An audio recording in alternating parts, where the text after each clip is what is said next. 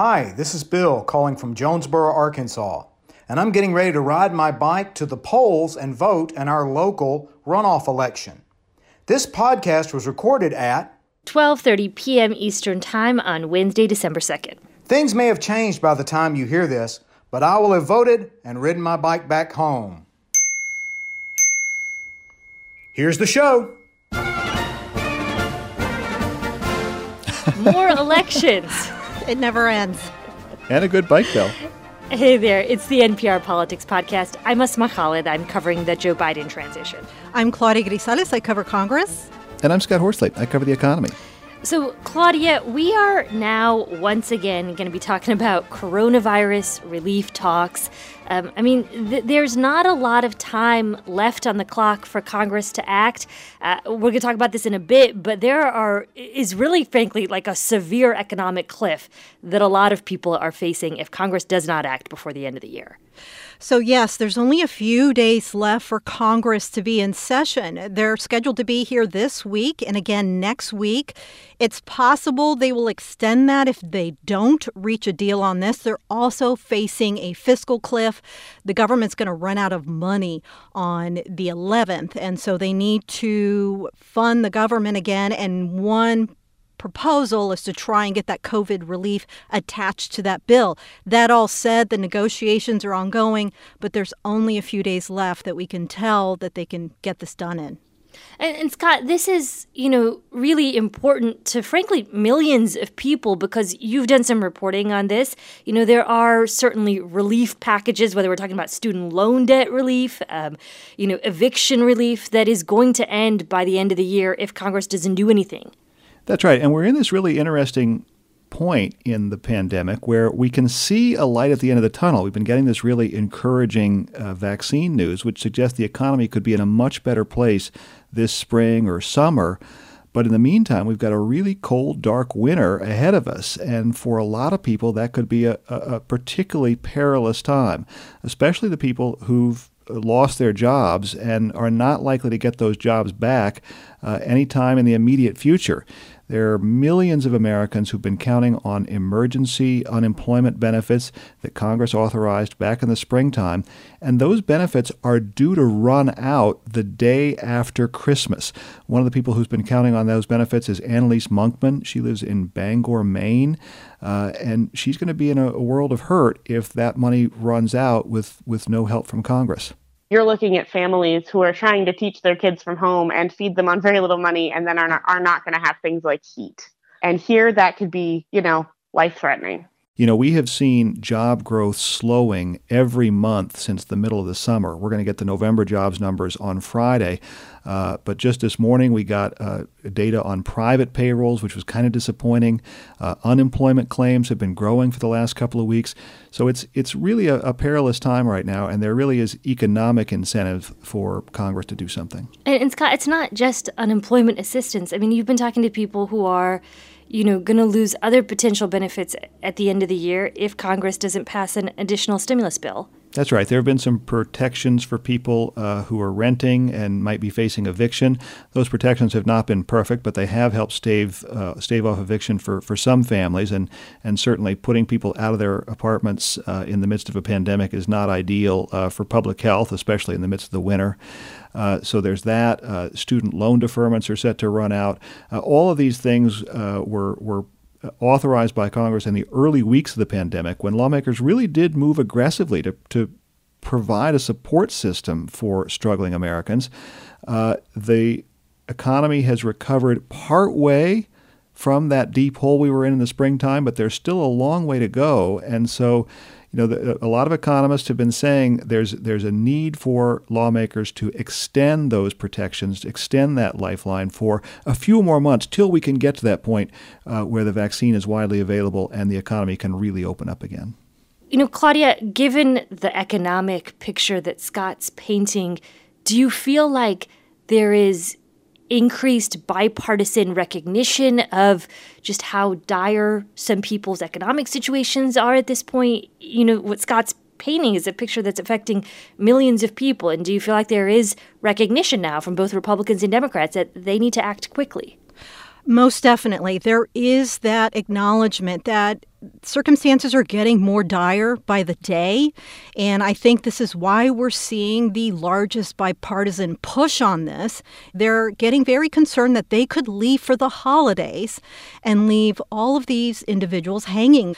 And so that is the threat that they are looking at right now. I'm hearing it from Republicans who are taking to the Senate floor just this week, and Democrats who I spoke to after this unveiling of a bipartisan proposal yesterday, who are really worried about leaving right now and not coming back until next year with no deal in hand, and only these circumstances getting more dire by the day. Yeah, Virginia Senator Mark Warner, who's one of the sort of centrist lawmakers behind that bipartisan proposal, said yesterday it would be stupidity on steroids for lawmakers to go home for Christmas without taking action on this. And yet, for all the urgency that lawmakers have been giving lip service to, they don't seem really ready to make a deal.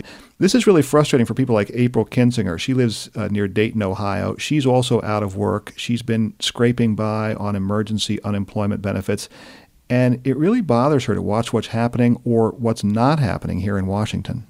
I think normal people sitting here watching the television screen are pretty sick and tired of seeing both sides fighting over kind of arbitrary things when we're unable to make our car payments, when we're unable to put food on the table. It seems a lot like they're fighting over political stuff when we just need to be able to feed our kids. Claudia, it feels like people that Scott has been talking to are frustrated by the politics of this all. And yet there are, real economic concerns that people have, whether it's about unemployment assistance or evictions. And, do you have a sense that this bipartisan push on the Hill is A, realistic, and B, is it addressing things like the unemployment assistance or evictions that are going to be very tangible for people in just a few weeks? Yes, this bipartisan move is definitely ramping up the pressure on leaders. And although that proposal in particular is not expected to get very far, it could feed into a final deal. And that final deal will probably, if it does happen, have elements from Republicans and Democrats that do try and address some of these pieces. For example, Republicans are very focused on this popular Paycheck Protection Program to help small businesses. Meanwhile, Democrats are very focused on aid for state and local governments, as well as addressing school aid. And Republicans are on board with that. So there is some overlap, and in order for them to reach a deal, my expectation is if they do, it will be addressing a lot of these dire concerns that we keep hearing about. All right. Well, let's talk more about the political dynamics of all of this after a quick break. Support for this podcast and the following message come from the Annie E. Casey Foundation, developing solutions to support strong families and communities to help ensure a brighter future for America's children. More information is available at aecf.org. Mitch McConnell has spent decades making sure there is more money in politics, not less. Why? We do it because we like to win. But all along, one person opposed him on this.